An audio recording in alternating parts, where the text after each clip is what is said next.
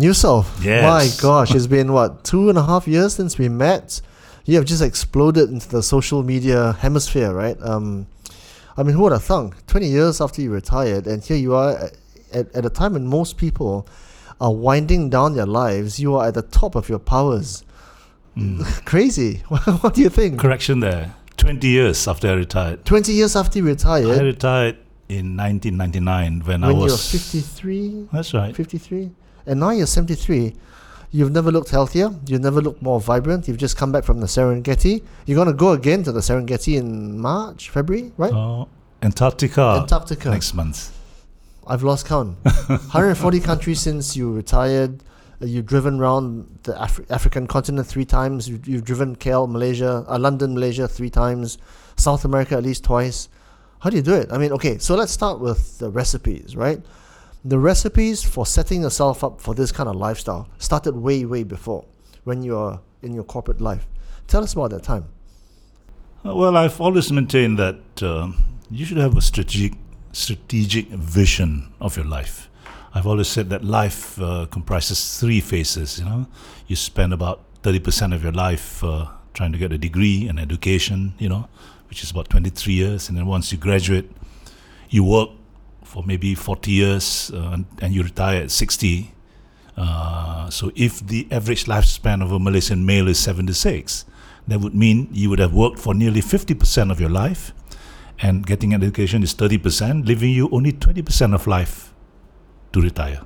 Which is crazy. It's nowhere near, and that's if you get to 76. I mean, not everybody, and I know the stats say what they are, that your average lifespan will be 76, 78 years old, and I think in America it's 83.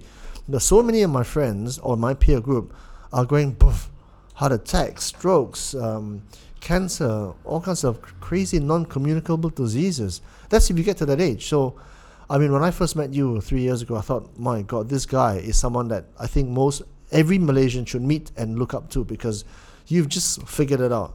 You figured it out from a long time ago. Yes, I think you need to have a strategic vision of life. As I said just now, that if you look at life as a series of phases, that the main phase of your life is your work phase, which is about 40% of your life, and this is where what you do in that phase will determine what will happen in the third phase and the third and final phase of your life.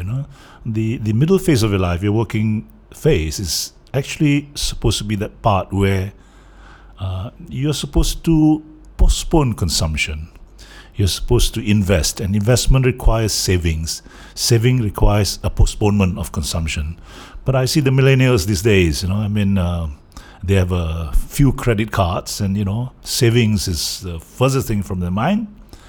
They go on holidays using the credit card. They live life without ever thinking about the future. So I believe, and that we old timers, we still believe that when it's time for work, you work. There will be a time for you to come and play. So if you spend a bit of time in the work phase of your life to start thinking and working about working for an investment portfolio for yourself, so that when you retire, there will be an income stream for you to spend, instead of spending 8 o'clock in the morning to 9 o'clock at night working for your boss. I mean, if you don't do something about your own investment portfolio for your future, you're going to find that by the time you retire, you're going to be like the 80% of retirees, who I call cliche retirees. Yeah. People who spend their retirement driving their grandchildren to school, becoming spare babysitters, and that kind of thing, So retirement should be the phase of life where you are free from all this nonsense. You're free to do whatever you like, and what you want to do in retirement, you must start thinking about maybe 10 to 15 years before you retire. Did you know? Did you have an inkling of what was at stake when you first started work? Because not everybody is as switched on. I mean, hindsight is 20/20, right? But when you're in the thick of action, when you've just started your job in your mid-20s, late 20s, mid-30s, early 30s, you're trying to win favor with your boss, you're trying to get promoted, and if you're only spending 80-90% of your time in the workforce, and going out and doing for yourselves, whereas your colleagues are there 100% of the time. It's easier said than done. Do you think that you had this hindsight at that time? I don't think it's a question of taking away time from your work for yourself. Okay, I'm saying that you're paid to work from 8 to 5 or 9 to 5, isn't it? Most people come to work at 7:30 and they go home at 9, working which is their entire lives. Yeah, working their butt out for their employers. Yeah. And like I said, the toilet roll philosophy, that your employer treats you like a toilet roll.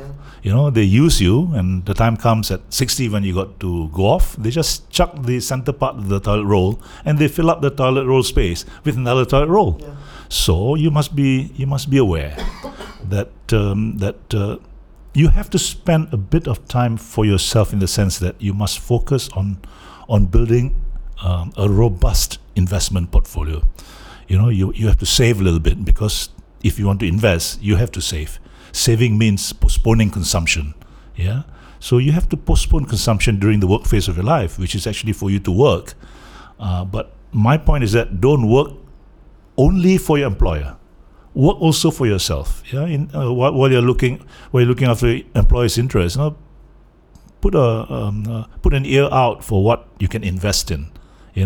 What you can buy. For example, you could buy a piece of land or property or stocks, for example, stocks and shares. Invest for the long term. You buy based on long-term projection of the stocks and shares that you are investing in, not short term. Yeah. What do you think of this new modern notion of Gen Ys and Gen Zs? You know how there's a phrase called YOLO, which is you only live once, and I understand how they think. I mean, Josh, behind the camera, he understands. He's only like 28, 29 years old. He understands this concept because he's seen people like me, and then I guess before that you. Sometimes we don't make it to middle agehood. Maybe sometimes we fall sick. Maybe we so they see all these things happening. They see all the things happening around the world, like the global financial crisis. And they think, screw it, right? I'm just going to do it now because I might not make it in 3 years, 5 years, 10 years. What do you think of that notion? This whole YOLO thing. Okay, with the benefit of 2020 hindsight, I'm 73, remember? So I've been through it all. I've seen it. So, but many people say, "Oh, you're past your use by date." What you say is irrelevant. Differ, sir. What you say is irrelevant. Many people look at retirees as a has-been. Actually, your mind never ceases to grow. You never stop learning. And I think it is a crime to retire people off at 65 or 70, when actually, in terms of their mind, they're at the peak of their performance capabilities. So, okay, let's look at it at three groups of people. The YOLOs, which are the middle group, the people who are still working now. Let's start looking at those people who've just graduated. I mean, the strategic objective must be to have a good life. To have a good life means there is happiness, there's enough money to spend, to do what you like. So for those graduates who just finished university, my advice to them is, as soon as you finish university, don't get a permanent job. Don't get a permanent job. Okay. Get a job that pays you enough for you to travel. In other words, as soon as you graduate, go on a 2-year sabbatical, for example.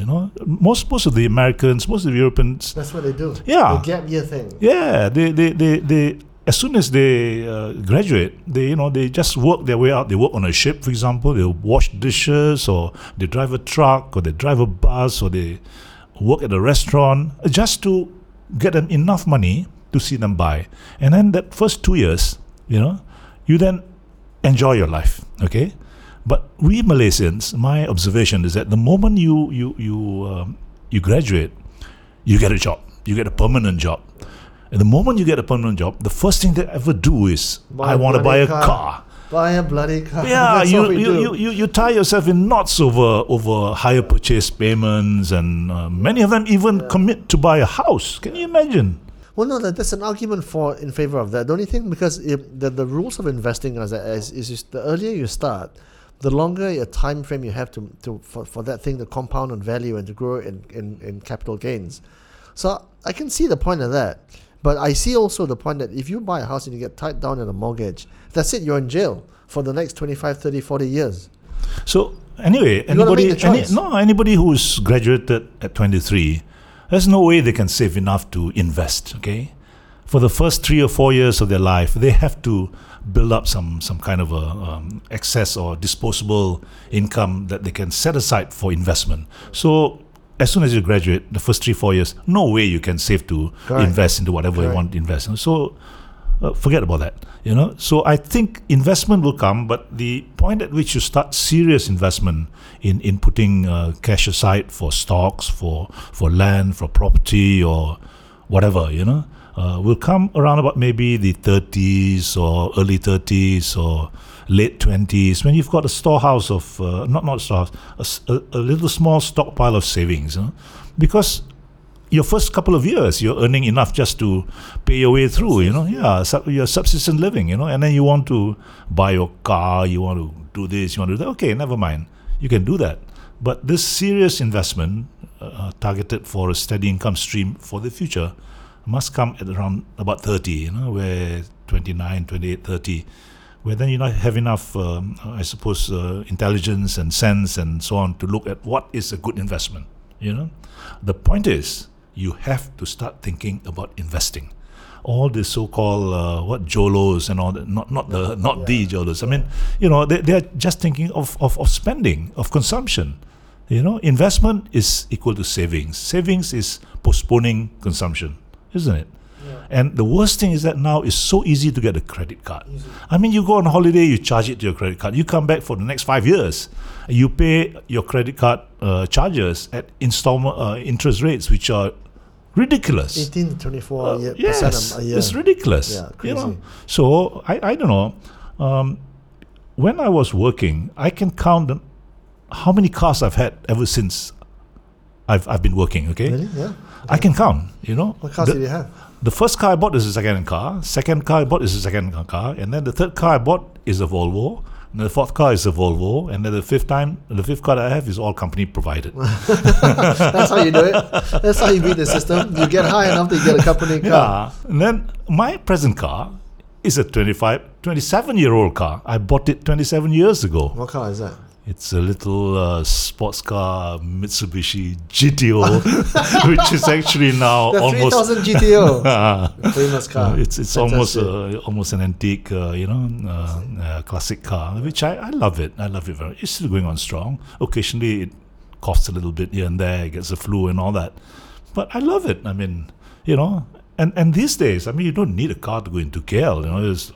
There's Grab MRT and Grab. So overseas, in UK, US, no young men or young people will ever think about buying a car in the first 4 or 5 years of their working life. Sometimes maybe they never buy a car at all. They don't at all. So why is it that our kids, upon graduation, they want to buy a car? Is it because we live in an economy that is built on consumption? Even the government says, hey, let's have a GDP 5%, 6% a year, and then it's all based on the private sector buying stuff and spending stuff. So it's kind of like counterintuitive because they want the economy to grow. The government wants the economy to grow. I don't think it's got anything to do with that. It's all got to do with what I would call personal discipline. Yeah. You want everything now. I mean, you failed the marshmallow test. You know the marshmallow test? No, tell me. You don't know what the marshmallow test? Sounds vaguely obscene. Stanford University did a test, marshmallow test, to assess kids. They say to the kid, here is one marshmallow now, but if you stop, you stop and wait for another 20 minutes, I'll give you 3 marshmallows. And then they see who are the kids who took the 1 marshmallow, which means instant gratification, and who are the kids who took the 3 marshmallows, which is 20 minutes later. And then they studied these guys.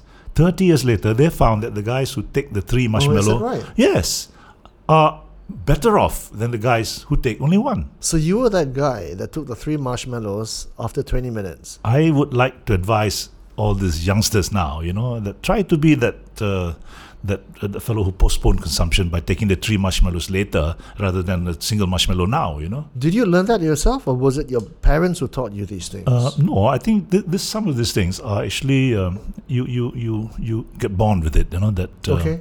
And also I suppose upbringing, you know. My parents were not well off, you know. They were just government servants. We were not poor, but we were not rich. But I learned how to value things, you know. That nowadays the tear-off society, the throwaway society is very bad. You know, it breeds a psychological thing in your mind that, you know, nothing is permanent, nothing is valuable. You can have one use and you throw, you know. So I think for with the benefit of hindsight, I think a bit of advice I can give to all these youngsters, that defer your consumption. Yeah, defer consumption. The middle part of your life, the working phase of your life, which is about 30, 40, 50% of your life, 30% for 23 years to get a degree, another 40 years to work or 30 years to work, which is about 40%. If you retire at 60 minus 23 is about 37. 37 is about 50%, leaving you only 20% to retire, you know. So this middle part, so the purpose or objective of your life is actually to shorten the working phase of your life, to maximize the earning that you can make during that period, and then to build up an investment portfolio that will see you through the last 30% of your life. Now, the objective obviously must be to try and make that last part of your life as large a proportion of your life as possible. So based on the average lifespan of a Malaysian male, which is 76, you spend 23 years to get a degree. You spend about 30 years to work. If you retire at 60, therefore it leaves you about 23 years for you to retire.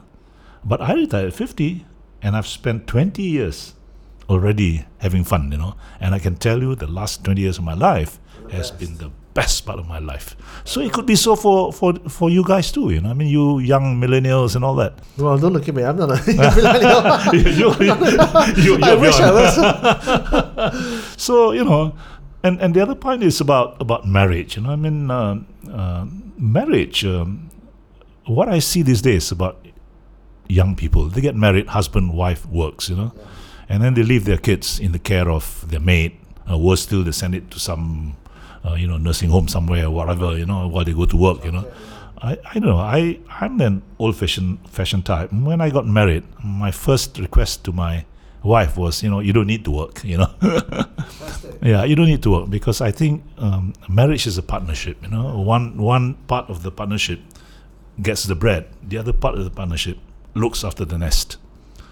That is why the kids these days have got no values. I mean, you know, many of them are, you know, they're not properly brought up because they are being educated, being given values through television sets, through the internet, through friends. You know, there is no supervision at all by the mother and the father. You know, so ideally, if you want to have children, then one of you must sacrifice to at least in the first few years of the child's life to instill him with the values that you need to have a good life. And we are lucky because you and I, our mothers don't work, you know. Yeah. Our mothers gave their attention to us. That's right. And while our fathers go out to work, you know, and our wants are not so ridiculously expensive wants. Like we want, these kids these days, they want an iPad, and then they want the latest iPad. When you get an iPad, I want an iPad Pro, and then you get Samsung. After the Samsung, you want Note 9, that kind of thing. You keep changing and changing. So this kind of consumption behavior is not good, you know. I remember you telling me when I first met you that you had your first child at the age of 23, and then your last child was also in your mid to late 20s. So, but by the time you retired at the age of 53, your job is done. All 4 or 5 of your kids had gone through school, gone through university, and I think all went overseas for university, and your job was done. And you were only 53 years old. Was that a strategic decision on your part? It was. Or was it just fortuitous? It was and it was not. I suppose I was fortunate because I married early. Yeah. I've known my girlfriend or my present wife long before we got married. You know, in fact, we just celebrated our 50th wedding anniversary You were last the year. North Pole or something for your On a golden, piece of floating right? ice Fantastic. in the North Pole, at the North Pole. You know? Fantastic. Yeah, so I've known my wife for a long time, before I got married. So I got married at 23. So at 24, we have our first child, And I had my last child, my fourth child, a daughter, when I was 30. Yeah, so can you imagine 30 plus 23 to go to university gives you exactly 53. So 53 was the signal year for me to stop work, and go and enjoy life. So, when you get married, try to get married early, and if you get married late, don't have too many babies later in your life, because theoretically now, the most expensive expenditure for modern people like us Malaysians, is actually education for your kids, apart from your car and even your car is only 40,000-50,000, or maybe 150,000. But education for your kids, you send a kid to university overseas is $500,000 for ringgit for medicine, for example. Okay, just a little distraction then. Nowadays there's this growing school of thought that education and tertiary education universities is becoming a bit of a commercial affair, and that there's a bit of I guess it's almost kind of like there's a school of thought which says that you don't have to spend so much on your education anymore, because it's becoming a business. It is not so much about educating the child and preparing the child for the future. It's all about paying as much money as you can just to get the piece of paper. Do you subscribe to that? What do you think about that? No, I think the reality is that our system still pays attention to a piece of paper that says you are a doctorate or you're a undergrad of this or that, graduate of this, that, and the other. That's a fact. Our system is based on that kind of a thing. But if you notice, many of the world's wealthiest people are really dropouts. Dropouts. So we need to learn, and if you look at places like China and Japan and all that, the amount of pressure they put on children to excel in studies is exactly like it here, If you had to do it all over again with parenthood, right, and knowing what you know now about universities and about how successful people, some of them, they don't have university educations, would you push your kids through at universities? I'm basically a very conservative fellow, Okay.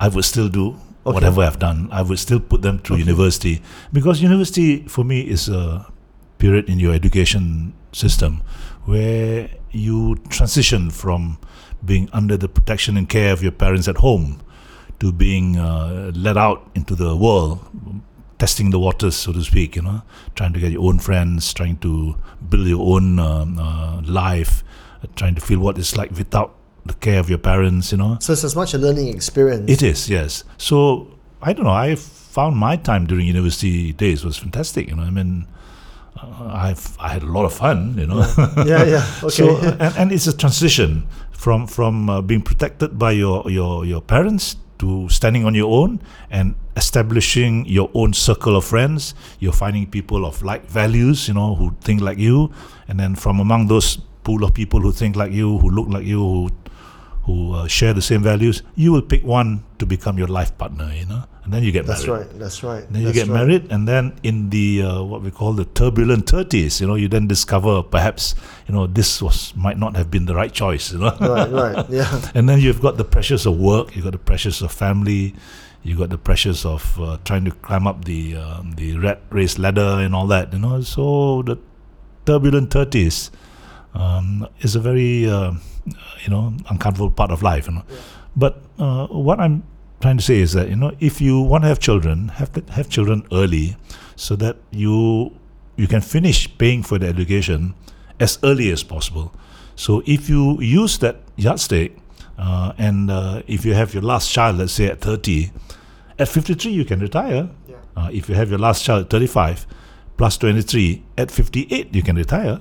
Which is also okay, because you have another 15 to 18 years, right? See, the danger is that if you keep postponing retirement, is that your body does not wait. I mean, if you look at my classmates, we have 23 in class. In my class, 30% of them are dead. Yeah. So people say Tun is still alive and kicking ass at 93. He's an exception, though, I think. No, for every Tun Mahathir to be alive at 93. There will be somebody else that will die at 60 or 55. That's right. To make the average 76. That's right. So I mean, it's all luck. I mean, if you live long and you're healthy, it's good. But at least you must enjoy your life during the part of life where you're still healthy, your knees are still able to carry you, Not everybody is Yusof Hashim. They can climb mountains in their 60s and 70s. But I want to ask you about your time as a parent, right? I think you've got at least one daughter, so at least a couple daughters, couple sons, right? So you've had both genders to jaga. What kind of tips and guidance can you suggest in terms of the optimal parent? That's a bit difficult. At what point, how much do you give in to their whims, or how much of a disciplinarian? How much do you push them in studies? Or I'm very very conservative, as I said to you. My lifestyle when I was working is quite how do you say it, modest. I mean, when we were living in the UK, working in the UK, all the guys who work in the UK with me from here came back and they bought BMW, they bought Mercedes, and they were using that over there because, a Mercedes over there is so cheap, and these guys buy this Mercedes and all that. And yet I have a family of 4 plus my wife 5. And I had this Ford Mondeo, which I bought second-hand. Fantastic. My kids are all grown up, 4 of them being squeezed in the back seats there. I said, that is a lesson in life for you, It's postponing consumption. If you persist in buying, BMW and so all that. So they can see yeah, how and that they is see, doing? yes. And they see. And I never give them more than enough money to spend. I said, this is what you had. I will give you, at the time, £30, £40, per week, because they need that for food and all that. And it is actually very, very minimal. Yeah. And when I buy things for them, I don't buy expensive things. Even for yourself, you didn't buy the fancy stuff. No, I've never owned a Rolex watch in my life. I bought my first Rolex watch after I retired. Not Rolex. I bought an Omega watch after I retired. And you're not wearing it now. I've given them all away. Brilliant. Because I don't need the watch. This is the thing. The other thing is, when you retire, your time is your own. Don't need a watch anymore. There was this billionaire. He had a watch.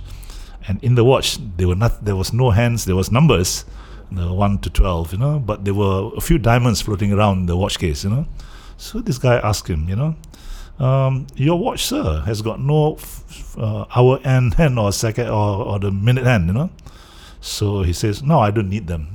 People wait for me. That's all right. Anyway. How did you talk to your kids about, what job to have, what education to pursue, how hands-on were you? How did you advise them about boyfriends, girlfriends, future life partners? This is where I think when I spoke about this division of labor, a partnership in so marriage, you left it to Mrs. Yusof? Most of the upbringing, okay, the education, the values, the values that they have and all that, were mostly done by my wife. And thank goodness she's a fine lady. She's given them values which I thought were fantastic. I just concentrated on my career.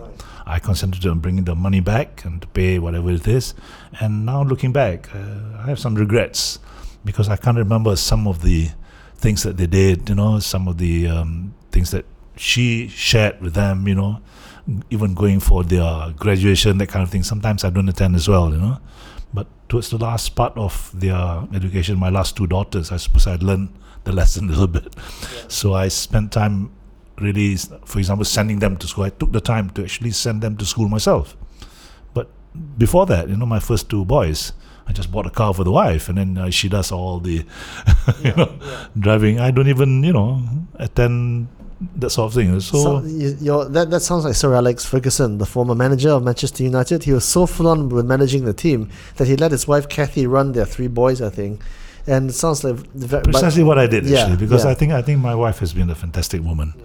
She has taken care of the family, which is why I say that, for modern couples who are both working, I think something is going to give, I mean, if you keep saying that And I notice when they go for dinners, for example, to keep the baby quiet, what do? They give them an iPad. They'll give the device. It's ridiculous. Give an iPad. Watch the cartoon while they're eating. I mean, I think this is terrible. What you learn from the internet and what you learn from videos and all that, it's not good for proper upbringing. Advice for life partners. Because I mean, obviously you've got the ideal partner in life. You're still together 50 years. She did her part, you did your part. But, you find that in the modern era, men look for women of a certain physical characteristic, and women themselves look for a certain material characteristic, i.e. they want a rich husband, and men want a good-looking wife, a good-looking woman. But they seem to overlook the fact that there's many, many more attributes to a life partner than what they're superficially looking for. There have been many studies done about the phases of life, not phases like my simple phase of education, work, and retirement.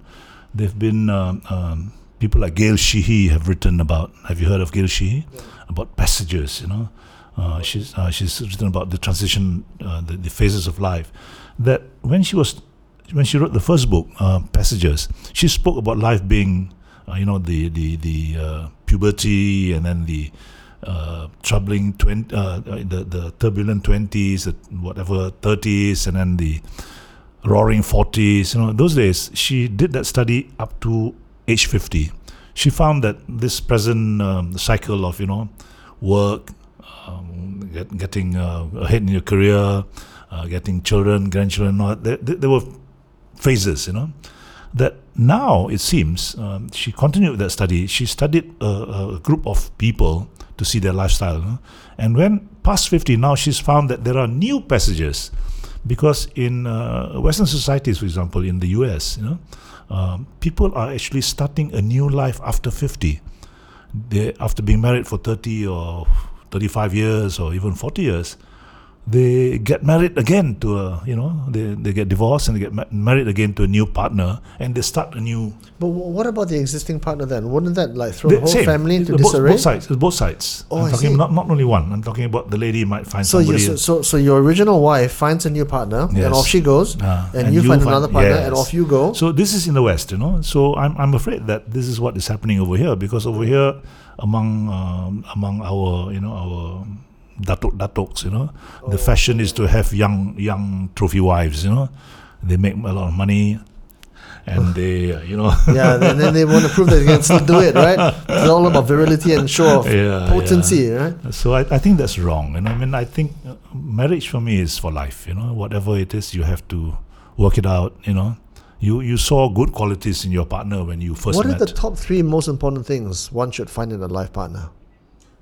I don't know. I think a give and take attitude, that this forgiving, because no person is perfect, as a man you've got flaws, and as a woman you also got flaws, So you have to give and you have to take, because if your supposition is that you're going to be together to death do you part, that kind of thing, then you will learn to forgive, But now it's so easy.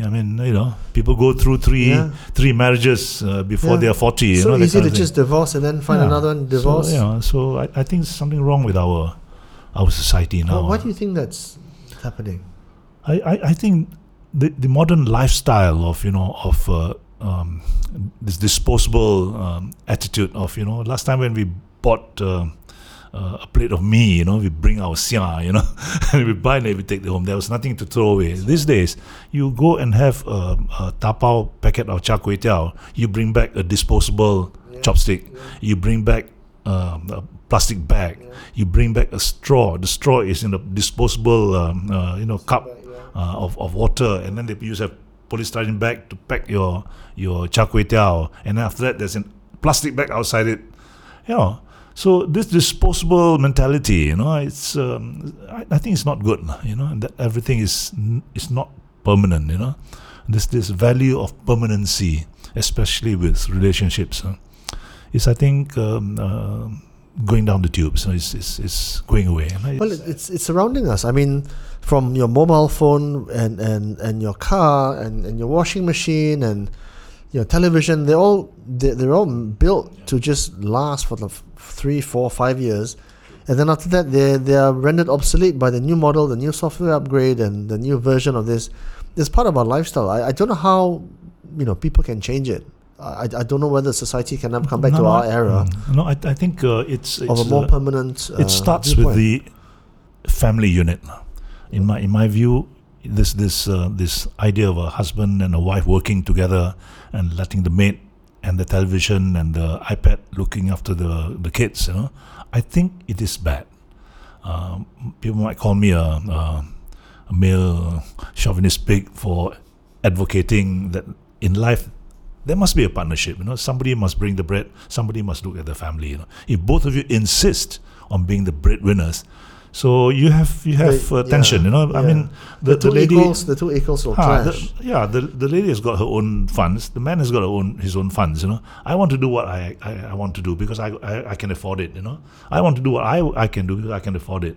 So there is no give and take. So then they split. No, I agree with you. I agree that in any relationship, there's got to be one which is superior to the other's inferior. That's how life has always worked, because yin and yang, opposites, right? Yeah, I agree with that. I mean, I think the failure or the breaking up of families these days, is because of this. I mean, I don't mind women working, but if you want to work, then your husband must be at home doing all the other stuff. And I know we're going to get in trouble for this, because the liberalists in society will say, what are these two guys talking about? They just want to preserve the status quo and for men to stay superior. No. I have. There's nothing like that. No, I have relatives where it is the woman, the lady, the wife that works, and the man stays at home. A very close relative. They've got a special needs child, and the man, because the lady earns more, so the man say, okay, I will stay at home and do the cooking, the washing, looking after the special needs child, while the lady works, and their marriage is robust, yeah. And the other 2 or 3 members of the family, their marriage is not so good. In fact, 2 of them, they got 4 brothers and sisters, 3 of them, or 2 of them, they've ended up in divorce. Yeah, I don't think you can have 2 basically power couples, 2 halves of a power couple. It just doesn't happen. I remember this guy called So Eugene. He was the executive editor of The Star. He was very open about the fact that he spent like maybe 8-9 years of his life as the house husband while his wife was out, working and being the breadwinner. He said that 8 to 9 years with his 2 sons was the most rewarding he had ever experienced in his entire life, because he was hands-on with his 2 kids. He was bathing them, sending them to school, making them breakfast, and he said it was amazing. I mean, not for me, clearly, but horses for courses. But that exact inverse relationship has to happen one way or another. So if you ask me what is the cause of the problems we have with families, with, divorces, it's this kind of thing, because women in this country at least started working. They went full steam ahead, started working maybe about 30, 40 years ago, Before that, most women don't work, My mother didn't work. Yeah, my wife, she was working, but I persuaded her to. And she graciously agreed. Yeah. Yes, she agreed. And then, I don't know. I think this is the cause of the way our society is heading now. The lack of proper ethics, proper integrity. I think this is a cause. There's not enough quality upbringing at home, Yeah. So on to the best 20 years of your life, which is the last 20 years of your life. I'm gonna be out there and say, look, some of your classmates still continue to serve on the boards of their companies, and they're still working. Well, you have spent the last 20 years traversing 145 countries. You've been to the North South Pole, driving around the world. How the hell did you do it? What were your rules and principles for that? Well, I don't know. In the last, if you view this thing strategically, that life is a series of phases. In the work phase of your life, you must start thinking about your retirement and prepare for it. So how old were you when you started thinking about retirement? Well, about 45 or so, 40. So okay. I have interests. At 40, I was very interested in riding my bike all over the place. So I rode to China on my motorbike from here. And you did it? Was that a solo trip? No, with a group of friends. With a bunch, I was interested in biking, so I started the Superbikers Club with 6 other people. Oh, was it in KL? Yeah, you guys were the ones making all the noise on the Yeah, highway. we were one of the earliest, Yeah. And we were the first to cross the Mekong at Vientiane, to cross into Laos from Thailand and onto China by motorbike. The friendship bridge that the Chinese built to connect Laos and Thailand, they didn't allow motorbikes, So when we came, they didn't allow us, so we hired a lorry, put the bike on the lorry, and we went across and got down there. That's how you do it. Yeah. So the thing to do is that if you're interested in something, you got to cultivate the interest. And in the last 4 or 5 or maybe 10 years of your life, if you're thinking that I want to go and do riding, or I want to do traveling, I want to do motoring of some sort when you retire, the last 10 years of your life, parallel to your money investment making thing, you get a group of people, of like-minded people, and you start thinking of a club or something to do this. So I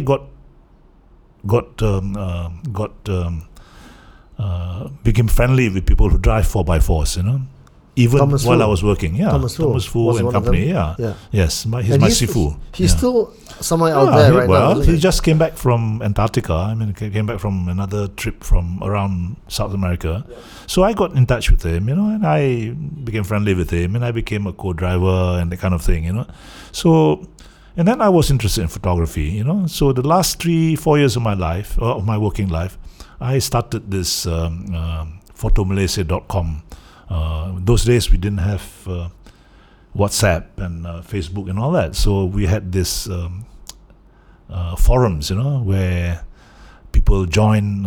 So I started with a couple of friends a photo community, online photo community called photomalaysia.com, and at its height we had 80,000 members. You're kidding? That's a lot. Yeah. So from there, my interest in photography, I created this thing together with friends, of course, and it blossomed. And around the time when Facebook and WhatsApp came out, then this thing started going down.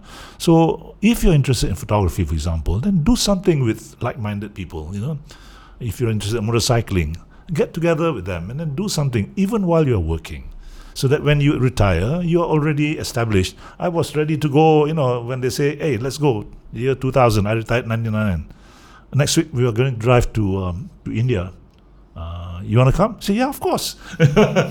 So we drove to India, that kind of thing. You have to prepare, and not only your money side, your investment side, but your activity side, And I wanted to write, for example. I wrote for free. I wrote computer articles, would you believe it, for cheap photo video magazine. Fantastic. I was quite a whiz kid with computers. Really? I built my own computers, by the way. Fantastic. I still see your postings on Facebook. You write amazing postings on the places you've been. Fantastic. And then all your comments, 100, 200 comments, 300 comments. Fantastic. Yeah, it's an interest. I was interested in writing. As you know, I was also, like you, a contributor for Grit magazine. I was their travel writer. You were their financial analyst. The kind of thing. So I love writing. Like you, I also do not get paid for my writing. But I think you're different because it's your profession. Small. Yeah. But for me, I write for free. Yeah. I never get any money for writing for Grit and for all the magazines I write. So while you went on these trips, you had to have a spouse that was kind of like agreeable with this. And and what are the rules that you said, that even if she says no, you go anyway? My often repeated, must-have factors to do, like what, to have a good retirement, do what you want to do is, 7, as I said, you must have a bit of money, which is your investment portfolio while you're working. And then secondly, you must have health. You must start doing it before your knees give way, before you're attached to a dialysis machine. And then the third one, you must have a compliant spouse, who allows you to go where you want to go a few days, a few months. And if she says no, you must be prepared. Just go anyway. You must be prepared to go anyway, and then face the music when you come back and say sorry lah. I will take you to London, or Paris, that kind of thing. And of course, you must, like I said, you must have a group of like-minded friends, and make friends with these like-minded people well before you retire, so that this camaraderie is built up over a long period of time, And then you must have some special skill that you must develop. Like me, I'm interested in writing, I'm interested in photography, I'm interested in motorcycling and 4x4. So I made friends with these kind of people, So you can then eventually, like I said, once you have this kind of skills, you can trade these skills for advantages and benefits in your retirement period. And people say, you made the statement that this guy must be fabulously wealthy and going all over the world and all that. Well, the assumption outside is that you are, but actually you're quite canny in circumventing a lot of the financial costs of traveling. Of course. Yeah. With Thomas Fu, you volunteered to be a driver, and you volunteered to take photographs, and you go at subsidized rates. And you got subsidized rates. Yeah, and but you don't go for free. You don't go for free. You still have to pay your own airfare, right? And even till today, some of the trips that you do, you've been quite canny about it. Of course, because it was a cumulative thing. When I went with Thomas Fu around the world, when we drove around the world, I made friends in Ethiopia, in Morocco, in Libya, in Russia, how many people go to these places? India, in Tibet, So I make friends, and I keep in touch with them. So when I want to go to Tibet, for example, I pick up the phone or I send them an email. I say, hey, I'm coming with a group of 7 people this date to that date. Can you please arrange for me a tour to go here, there, and everywhere? So by the way, can you get the hotel as well? There are 7 of us. Can you arrange it in such a way that the hotel will give 1 free for the tour leader, for every 10 people that he brings, that sort of thing, So this, you still pay for your airfare and all that. You still pay for your expenses, your food. But at least it is subsidized, because certain hotels, if you book 10 rooms, they will give you 1 for free. That's right. If even airlines, you buy 15 tickets and they will give you 1 ticket for free. That's how the travel companies operate. So you dig into this kind of thing, and then you can then subsidize your travels, not fully subsidize it, but enough to make your dollars stretch a little bit longer, So you have to trade after all you go to work, you've been making money for your company, You've been thinking of ideas and things to make money for yourself. So that's what I mean. When you are working, start thinking a little bit about how to make money for yourself. What do you think about the social media now, where, if you have 1 million, 2 million Instagram followers, they'll pay you X number of $1,000 for a posting. I know you're getting into Facebook quite a lot. You might be surprised. I'm not on Instagram. You're not on Instagram, I know. Yeah, and I think you, conscious or unconscious, but you're mainly focused on Facebook. No, but Facebook has got a limited number of you're allowed to have only, I think, 5,000 friends or something like that. Yeah. Oh, you kind of like, what about Mark Zuckerberg's got like 1 million friends or something? Mark Zuckerberg earns Facebook. He owns the bloody thing. No, I think you're allowed to have only 5,000 friends. But Instagram is unlimited. Yeah. So wasn't it Kylie Jenner, one of these? She's only 20 years old. She's got like a million, whatever. All these famous people, actresses and all that. Yeah. I mean, what are we? But anyway, I prefer Facebook because I like to write, and I write stories. It's for my own pleasure, I like to share, adventures, things that I've seen, and the accompany commentary, the accompany the pictures I take. I don't do this for money. I've never sold any pictures, but I'm working with Cancer Research Malaysia to have about 40 of my pictures to be sold to raise about $500,000 for cancer research. So I'll do it for charity, but not for personal. I understand. And I think a lot of people, when they ask you, or they ask me, how do you make money on social media? How does it generate revenue? And actually, the benefits come quite strangely, because, for example, for you, when you make a posting about one of your trips to Africa, about that famous one where the woman is blowing up a cow's udder, I think, or something, to generate the milk, and then the amount of comments you get, it sells a lifestyle that Yusof Hashim has become famous for. And then it becomes kind of like a virtuous cycle. So the benefit is not direct in terms of the posting and the comments, but it sells the notion that you're this guy that is the soft stuff of bucket dreams and legend and dreams, and suddenly, you know, the kind of people that want to come on your trips is huge, and you've got a list of people you can just choose from. And then from there you can kind of like make decisions and you can well, not monetize it, but work to your advantage, right? No, actually, I was the retail marketing director of Shell. So, marketing is in my blood. What I do is basically marketing. When I write articles to accompany my pictures, it's indirectly marketing, It's trying to create feelings of people wanting to go to the places that I do. So it's part of an overall or a bigger.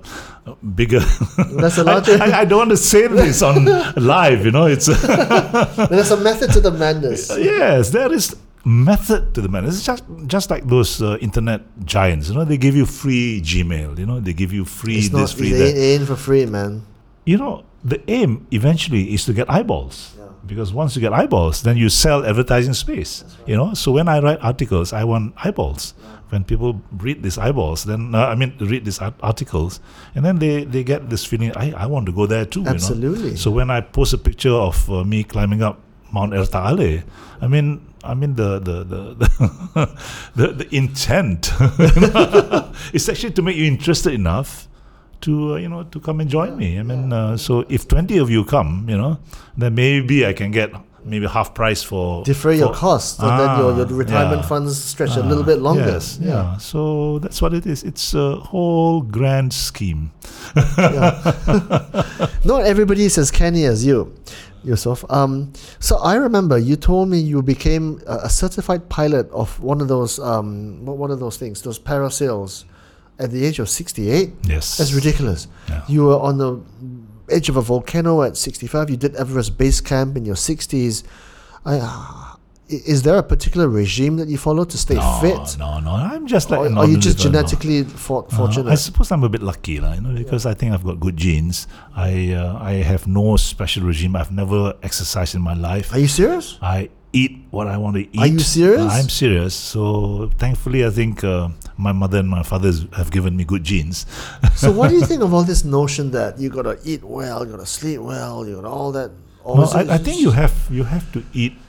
You have to do things in moderation, But my attitude is that I noticed that I can get away with a lot of things. Yeah. So I push the limit. Because I know you eat meat. I know we were looking at the steak just now, with all the marbling there. Yeah. And I know a lot of people, they will swear that the plant-based diet is the one to go for, but my favorite food is a steak. Yeah. I've seen your postings from Argentina where you're tucking to this amazing tomahawk. So I'm just lucky, but some people are quite unlucky. Genetically, maybe, they can't, they can't take rich foods, and you have to exercise. I never exercise. The most tiring exercise I've done is actually 9 holes of golf. So when you did Everest Base Camp, how old were you? 65, I think. 65? Yeah. Did you not train for that? Well, I bought a walkulator, put it into my storeroom, and I did that. Never used it, did you? No, I used it for 3 weeks before I went, and after I never used it. It's still there. I have a friend who just went to Everest Base Camp with his son. His son's, I think, 16, 17 years old. He's a marathon runner. He does huge cycle rides. Very, very fit. He said it was one of the most difficult things he's ever done. Right? He's my age. He's 47. Nah, they're trying to pull your leg. It's so easy. It's a walk in the park. Yeah. You're not racing against anybody. Are you kidding? No, I'm not. Everest Base Camp is 7,000 meters. No, 68-year-old me can do it without any proper preparation. What was your recollection of that trip? Fantastic. You see, you get breathless when you pass about 4,000 meters, and that's normal. Okay. So the trick is you should get one porter, personal private porter for yourself, because many people, when they go on these trips, they get one porter, they share amongst 5 people. So get one porter for yourself. They're charged only about $25 US a day, and then you give them a couple of hundred as tips later on. So they become your personal porter. They carry everything for you, and you're not in a race with anybody. So you walk at your own pace. Take your time and you porter along. And I go there for the photography. So when I see a nice mountain, I stop. I take pictures and I sit down for a while, drink, and then when we find along the way there are many of these lodges and coffee shops. Did and you all do that. a solo trip or with a bunch of guys? No, with a group of friends. Group of friends. So they're all ahead. They reach the place 3 or 4 hours ahead of me, but I'm still slogging along. I'm not racing with anybody. With your lens and your camera. Yeah, and stuff. no, I don't carry them. My porter carries them.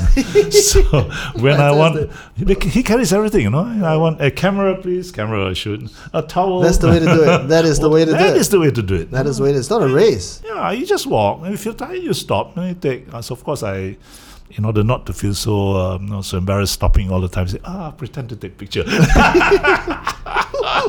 So how many times? So you've done Everest? Was that the highest you've ever been? Annapurna, Everest. Annapurna's lower, right? Slightly lower, but no, you don't go to the mountain. You go to the base camp. The base camp is. I think Annapurna doable. Base Camp is about 4,200 meters. Doesn't matter. It's it's high doable. enough. It's just a walk. So when you feel tired, you just stop. So what were what gave you these ideas? Was it because of someone within your group who said, "Hey, let's go here, let's go there," or did you have a bucket list of places that you wanted to do? I mean, I know some people want to go to Machu Picchu, or some people want to go and see the Hanging Gardens of Babylon. No, the climbing mountains is actually something that is inside. When I was in the military college, Royal Military College, we. During the holidays, we have many expeditions. We go camping and all that. So one of the expeditions we went was to climb Gunung Korbu. You can volunteer what you want to do. I purposely chose the expedition to climb Gunung Korbu. Gunung Korbu is the second highest mountain in Malaysia, in Peninsular Malaysia. Yes, and it's on the just off Kinta. So we had a 35 kilogram pack of rations and camping equipment, and we're plodding along. And I was right at the back. In my head, I actually wanted to turn back and run, and go home, because it was that painful. We carry extra boots because the boots tend to tear when you step on all kinds of things. So I wanted to run. I wanted to go back many times until after the second day we camped. I cannot run anymore because now you cannot go back. You don't know how to go back. So you just carry on. So the feeling you get once you get to the summit is fantastic. And all the pains that you went through, you say, "Wow, this is worth it. No, I did it." So that feeling you can only get when you get up there. You cannot explain it. I mean, all this people climb Everest and said, why do you climb Everest? Because it's there, that kind of thing. They just cannot explain the feeling that you have when you go there. But when you're climbing, you're walking, it's terrible. So once you get that, then you continue to push yourself to get back that adrenaline rush of having done. Yes. So So was that the trip? Was that the one climb that put the seed of mountaineering? When I was 16, 17 years old, when I did that, Gunung Korbu was a very significant learning point for me. The feeling of this adrenaline rush, the satisfaction of having climbed that mountain despite all this pain, carrying 35 kilos on your back for 7 days, climbing up and coming down. So you keep looking for that kind of repeat adrenaline rush, and that's what drives you. So you're one of the original adrenaline junkies. I've done the bungee at Victoria Falls. Yeah, Victoria Falls. Yes. Victoria Falls is the one in Argentina? Livingston in Canada. The border of Zambia and Malawi. Oh, Angel Falls. Victoria So Falls. Victoria, okay, the wide one, right? Yeah. How did that feel? Oh, beautiful. So did you shit your pants? No, I didn't know. You must go into it. I've done the Lake Taupo, bungee jump. I mean, the Queenstown one in New Zealand. So it's, which is the best? Oh well, Victoria Falls, of course, is the highest. Holy shit! Man. How did you feel when you were coming down? Great. That's what drives you to go want more. So anyway. What about when you went driving? You've done KL to London twice, right? You've done the several African times, continent. yeah. You stayed in the eastern side because the western side is war conflict ridden, right? Which was the best? They're all different. I mean, you cannot say one is the best. They're all different. It's driving, looking at new places, experiencing new feelings, meeting new people, that kind of thing. So you cannot say that driving around South America is better than driving from Africa, from Cape Town to Cairo, or better than driving across the Sahara. They're all different experiences, and you get different pictures. I go for the photography.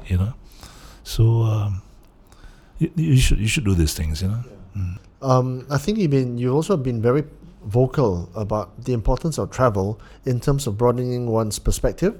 Because a lot of Malaysians, in fact, a lot of people around the world, they don't travel enough, and they become very parochial, very narrow-minded, very, very tunnel vision in terms of how they view the world and other people, other cultures, other religions, whatever. Tell us about that. No, I think travel is beneficial because travel broadens your minds. Travel rids your mind of bigotry. When you travel, you meet people of different skin colors, different languages. They look different. Some wear clothes, some don't wear clothes, and it makes you realize that human beings, whether in Malaysia or in the depths of Africa, or in the in India, or in Tibet, they're all the same.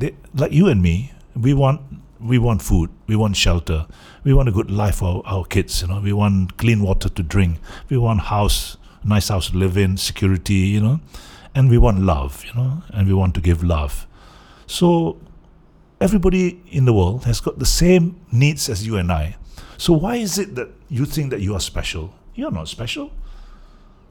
Why do you think that somebody whose skin color is black is suspect? I saw one truck in Africa. The guy driving the truck has got a sticker in front of his of his truck to say that I'm black, therefore I'm a suspect. Yeah. So when you travel, it broadens your mind. You see everybody in the world has got the same needs as you. They're exactly like you, even though they speak a different language, they worship a different God. Over here in this country, they say my God is better than your God. That kind of thing. And life becomes a bit. Yeah. So I think travel broadens your minds, and it makes you a more forgiving person. You give and take. The next guy. The same blood is running through our veins. If I'm in trouble, your blood can save my life. Yeah. Vice versa. So why is this need right. for That's and right. of course I'm a bit vocal about this kind of thing. So I shall not say it over. Over No, you should.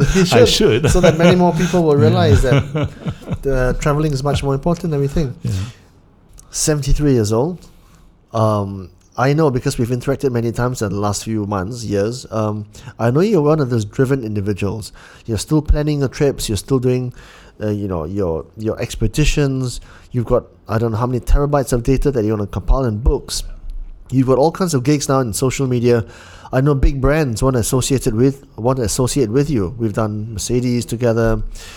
How do you stay? How do you stay motivated? How do you stay driven? How do you stay just on the case? I don't know. When you're retired, you got nothing else on your mind, and you're driven by passion. It's photography is a passion for me. I've got, as you say, something like 56 terabytes of raw photographs at 1.95 million raw images. What do I do with all this? My intent is that when I'm no longer able to walk, I will then sit down and maybe start finishing the 6 books work in progress that I've got now, and maybe when I can, I will do some charity work with my pictures. Like I mentioned earlier, I'm working with Cancer Research Malaysia. Do you know that they're doing fantastic research? There are certain cancers which are typically unique to Asian society, that's never been researched. So in Malaysia, Cancer Research Malaysia is doing work in this aspect, and they do not do it with funds from the government, but they're doing it on a voluntary freelance basis. So how do your photographs help cancer research? Because I know that people there, some of them are pretty good. and they're doing some good stuff over there. I'm donating to them 40 of my best pictures, and then I will get them printed at my cost on canvas, maybe 1 or 2 meters size. And then the funds. And then I will then donate the 40, and these are numbered prints, and they will then have this auction, and then 100% of the proceeds will go to them, and the cost I will bear. Fantastic. Yeah, so fantastic. It costs about maybe 1,000 ringgit per print on canvas, because it's 1.5 meters by maybe 1 or 2 meters, And then I spend maybe 30,000-40,000, but it's okay. It's my it's money. It's good my money. giving back to it's good money well society. spent. Yeah. So I'm now in the process. I've been working on it for the last 2-3 months, collecting the picture, making sure that which one I want to do. And then by March or April, when I come back from Antarctica, I think I'll get it ready by then. So when will the exhibition be? Maybe you can. We are targeting it sometime in March or April. Okay. So together with the prints, I will do a book, a coffee table book, maybe short narrative on the pictures itself, and that book also will be sold online, printed on demand, and again 100% of the proceeds will go to cancer research. I'm targeting to raise at least 500,000 ringgit. That's amazing. That's really amazing. So that as a start, and I'll give them rights to number 1 to number 10. And if in the future anybody else wants to buy it, then they can have it printed on their own at their own cost, and then sell. And again, cancer research. Yeah. So for each print, there'll be a series of 10 numbered, and it'll be donated to cancer research. Fantastic. I can't think of a more fulfilling venture. How will you select your pictures? Will it be based on something which speaks? This is what I've been working on for the last 2-3 months, and thinking about what should the theme be. Yeah. I initially wanted to show how beautiful our world is, how varied our world is, what are the cultures and all that. But I'm slowly zeroing in onto maybe. Some pictures which illustrate certain qualities of humankind, the differences and how beautiful these differences are, So I haven't really finalized it, but I've got about maybe 100 to 200 prints or pictures that I'm now looking seriously. So maybe a bit later, I will probably get 1 or 2 curators to come and help me curate, a proper, sequence. Well, I haven't done as much traveling as you, but for people who have done extreme adventures like yourself, they say that the one thing that they discover about people when they're traveling is the generosity, the honesty, the realness of the people that they meet on the road. And some of these people, they're ordinary people. They could be farmers, they could be normal, just ordinary salt of the earth people, but they're the nicest, most unhostile people that you can ever come across. And this goes against the grain. Before they go traveling, people say, "Oh, you should be afraid of going through Iran or the Khyber Pass because they'll kill you with their machine guns." But they say it's not the case. Is that true? Many of this thing are being propagated by media, which are very biased. Yeah. I mean, there is a deliberate effort by Western media. So you do agree that this is... Yeah, of course. They try to run down Iran, for example. Yeah. If you go and travel in Iran, it is one of the most friendly countries in the world.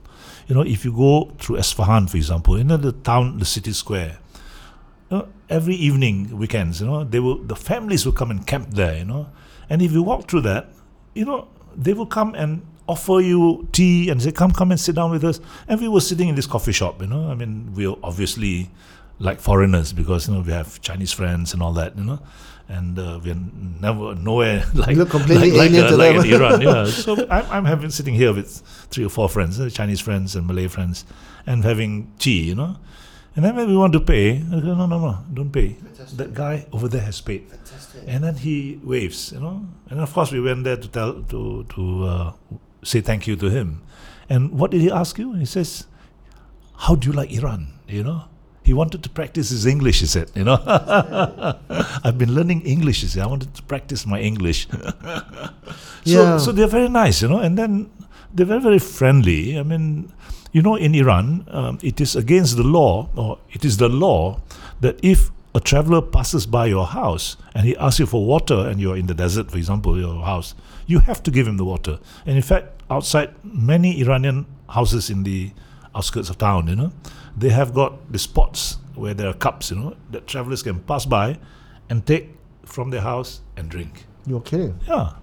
Fantastic. So, you know, and they're so friendly and so polite, you know, I think this Western media with their own agenda trying to run down Iran, you know. So to kind of like justify their war on mass, you know, weapons of mass so destruction. go and visit Iran before you make all kinds of assumptions about how bad they are. Yeah, a friend of mine was a photographer as well. He when he traveled through the Middle East, he said that it's quite uncanny because he was in market squares and there was a little skirmish run about a few hundred meters from them, and all the camera crews were there, CNN and all BBC and all them, tiny scuffle, right?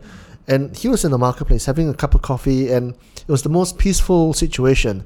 But because it was just homed in on that little one scuffle, it was beamed all around the world and being portrayed. Yeah. As I mean, media people, you know, they've got agendas. Yeah, this bloody media people. Not bloody. But, I mean, even our local newspapers, and I see, you know, I in fact, I wrote to the editor of Star, you know, these naughty things they've done, you know.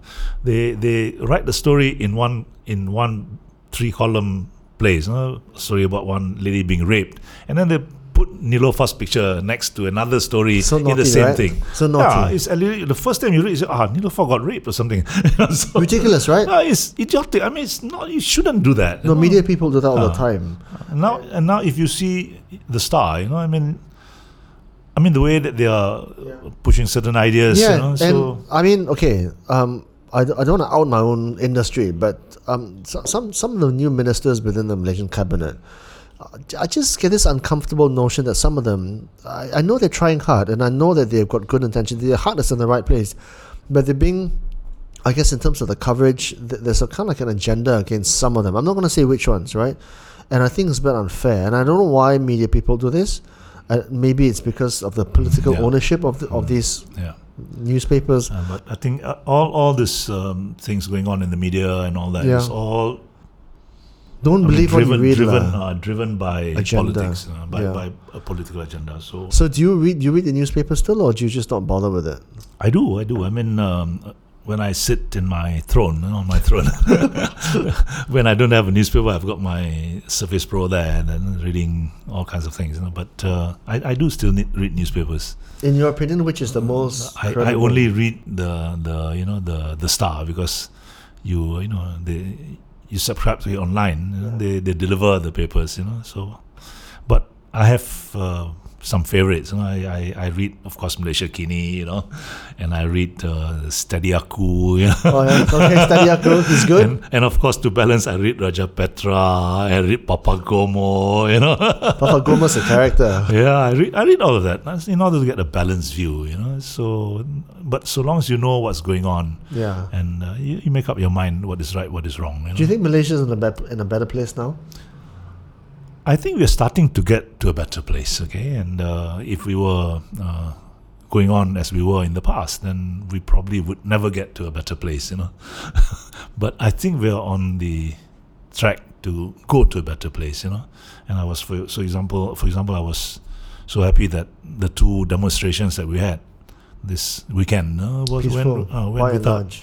But I was also a bit appalled by what went on at those demonstrations, you know, on the kind of things that they were doing, and completely uncalled for. You know, I mean, it gives a very bad. I mean, a critical thinker will look at what they were saying, you know, and I think it's bad. Well, I mean, even in America, you've got various smaller segments of society that still continue to behave. I mean, even in the UK, some of the richest countries in the world still have certain swaths of society which don't have necessarily the same kind of like intellectual breadth that the learned society might have.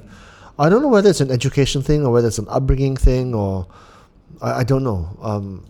But the world is developing and maturing at different speeds. I think generally I believe we are onto the right path. Slowly, we're getting where we should be going. You know, but it's a very steep learning curve, and it's a long journey. You know, because of insecurities of people, and you know. Anyway, I don't think we should be talking about politics, you know, because this kind of thing is quite sensitive. You know. I have very, very strong views. But you're right. I think Malaysia is moving in the right path. We are getting eventually, there. We're getting there. Yeah. The Rome will be built in that day, but it takes a long time. No, I mean, to see almost 30,000, 40,000 people in not messing around, doing crazy things, wrecking windows and all that. I think it's good. You know, I think it's good, but their thinking is still, I think, okay. Neanderthal. Knuckle draggers. So Antarctica, in a couple of months, you've got your work with cancer research. What's next for you? What's the next huge challenge? Next year, I've got my calendar quite full. Next month, I'm off to Antarctica for the 4th time. Incredible. Bringing about 60, 70 friends. You know, 60 to 70 now. Yes, we've more or less chartered a huge ship that can take about 100 people, and it's a shared cost kind of a thing, you know. And we'll be sailing across Drake's Passage. If you've heard about Drake's Passage, it's named after Francis Drake, one of the early explorers. You know? And what's the cost of one of those trips? About 15,000 US. You about 65,000 ringgit or so. About that, yes, about that. Which is, you can kind of almost justify that if you're going to do that once in a lifetime for your bucket it's a once in a lifetime thing, you know. So I think everybody should try and do it. But like I said, when I do these things, you know, if I bring 60 people, they'll give me one at half price or something like that, that kind of thing. You know? So that's how I help subsidize my own travel. You know? So I'll be going to Antarctica to sail across the Drake's Passage end of this year. In January the 8th, I'll be there until end of January. And then come back. I got 1 or 2 short trips to the Philippines and all that. In August, I will go back to the Serengeti, the final time, because the wildebeest? To shoot the wildebeest migration. And then immediately after that, I will fly straight to Svalbard. I've chartered a ship. Yes, I've chartered a ship for about 21 friends to try and make another attempt to go to the North Pole in summer. Did you not make it the last time? No, because ice stopped us. Froze over. About 600 kilometers. So Svalbard is in Norway, is it? Yes. No, Svalbard is north of Norway. It's Spitsbergen. It used to be called Spitsbergen.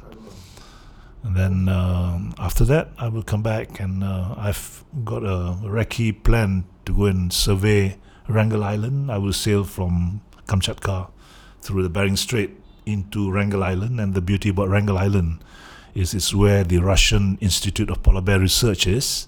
So, holy shit, man. So, those are proper trips. So, Nikolai Ovsyannikov, the deputy director of the Russian Institute of Polar Bear Research there, is a friend of mine. He was with me when we went to Svalbard the first time. And another guy, Morten Jorgensen, who wrote the book Polar Bear on the Brink, about how polar bears are going extinct. Is that true?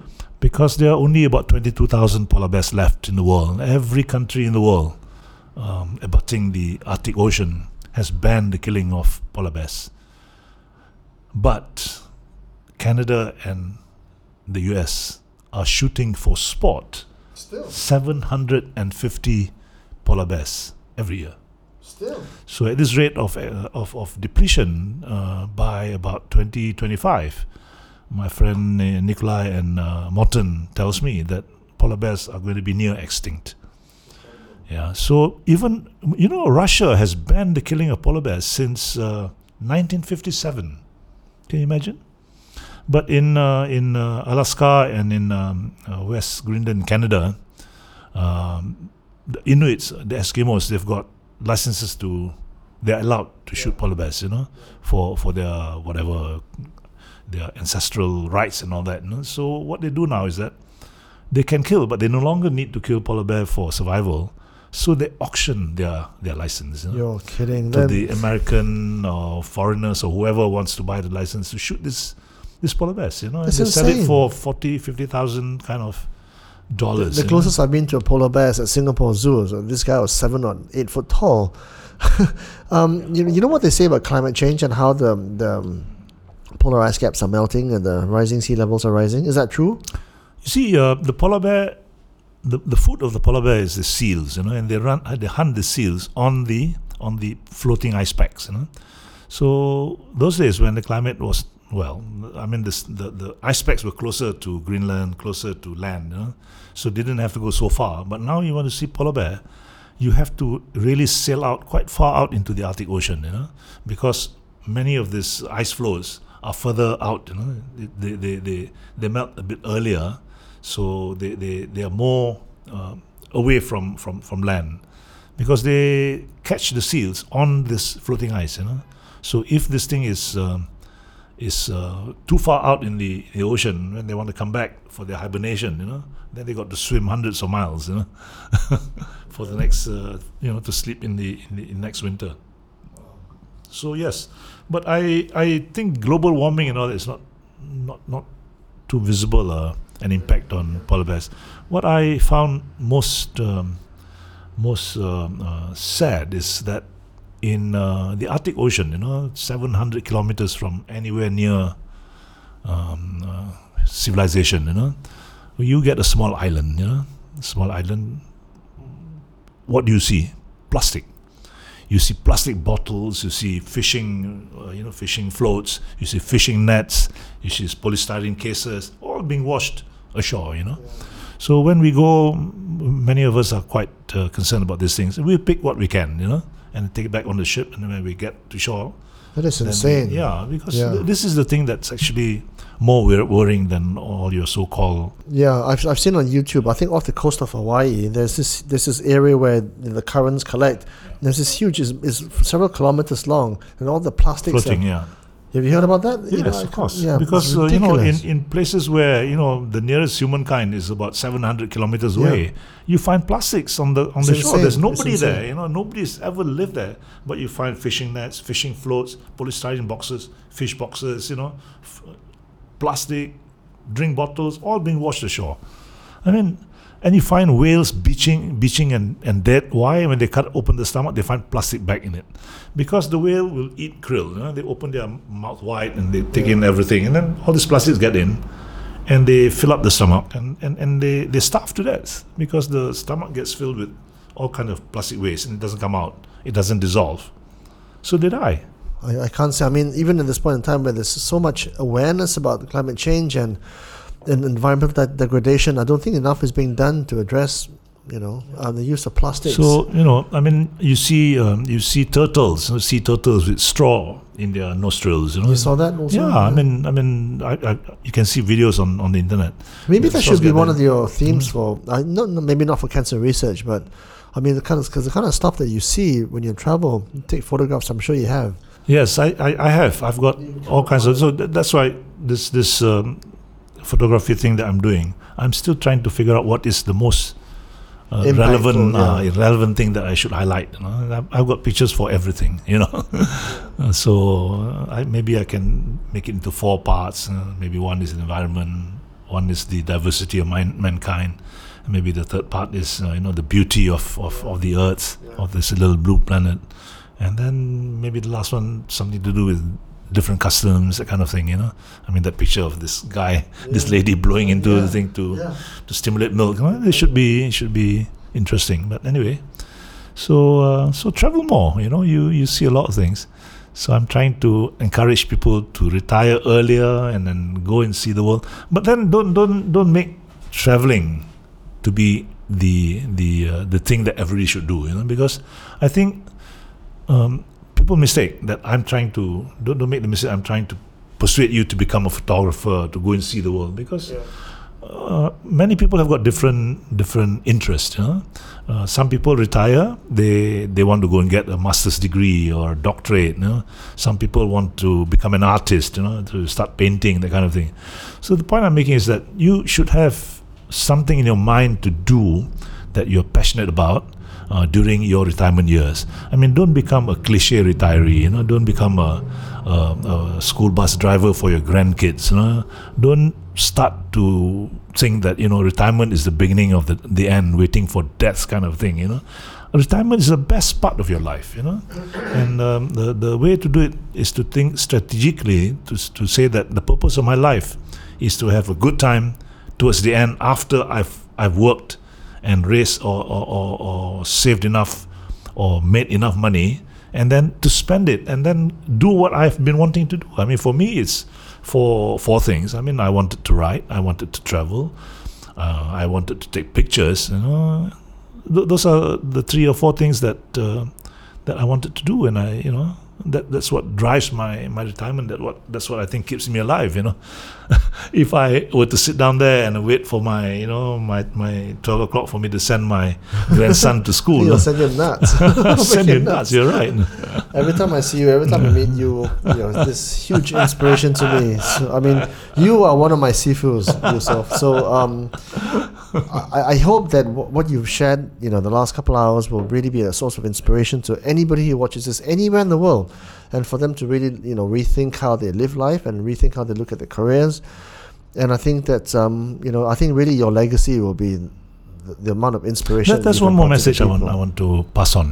For retirees, many people retire, and then they have a small sum of money, that they get from retirement benefits, and then they go and invest this into some kind of a business or whatever, thinking of trying to make money, I think this is wrong. When you retire, it is not the time to start investing in new ventures, You are putting your whole nest egg into something that's not certain, and people don't understand that when you see a successful company in the supermarket or in the shopping center, you only see 40% who are successful. Right. The 60% who have been closing shop, so many times. You go now and see, how many times they've been changed. Of ownership, and new businesses are coming up, So when you retire, for goodness sakes, do not start thinking of investing into some new business. Especially if you're not financially literate. Yeah. I mean, so many horror stories about people who invested in gold schemes and all kinds of schemes, and they lost their pants. And that this gold scheme thing is pure greed. It's just remember that you cannot get something for nothing. That's right.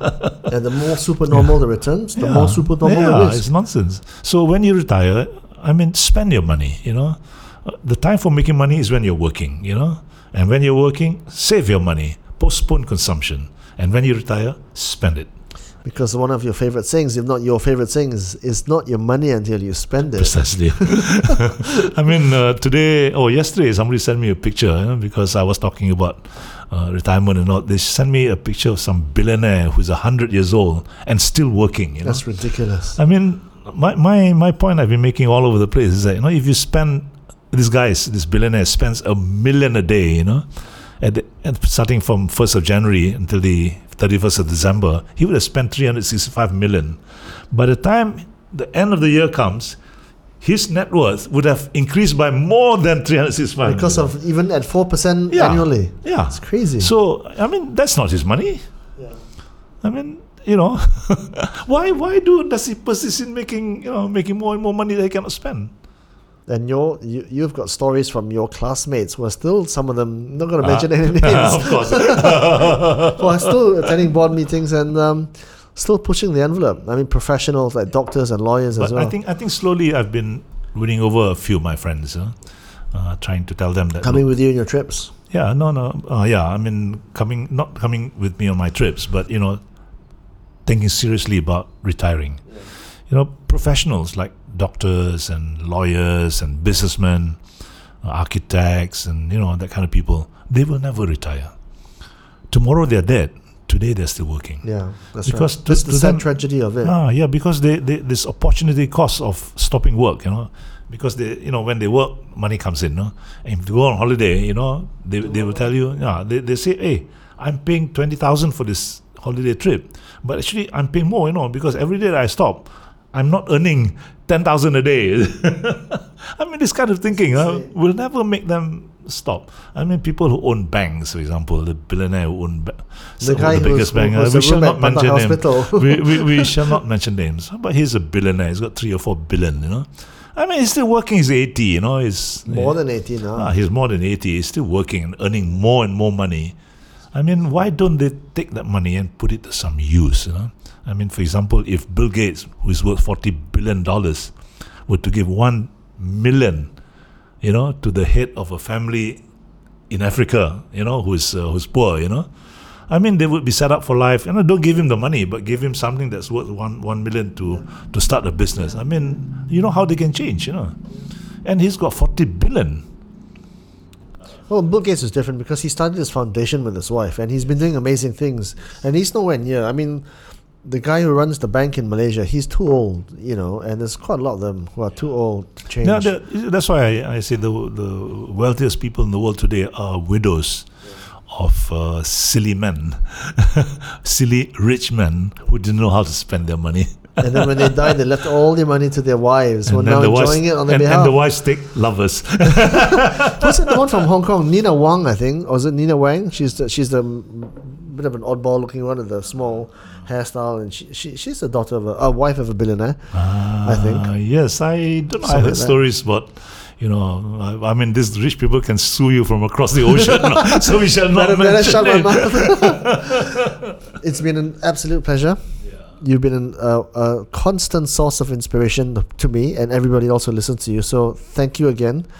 And I mean, again, 2019, amazing year for you, amazing trip. So good luck. Thank you. It's nice, letting off steam. I just wish more and more people would retire early. The purpose of work is to earn enough so that you can spend it. I mean, the purpose of life is not to work till you die. Thank you. Okay, Chong, thanks very much. I enjoyed myself. So.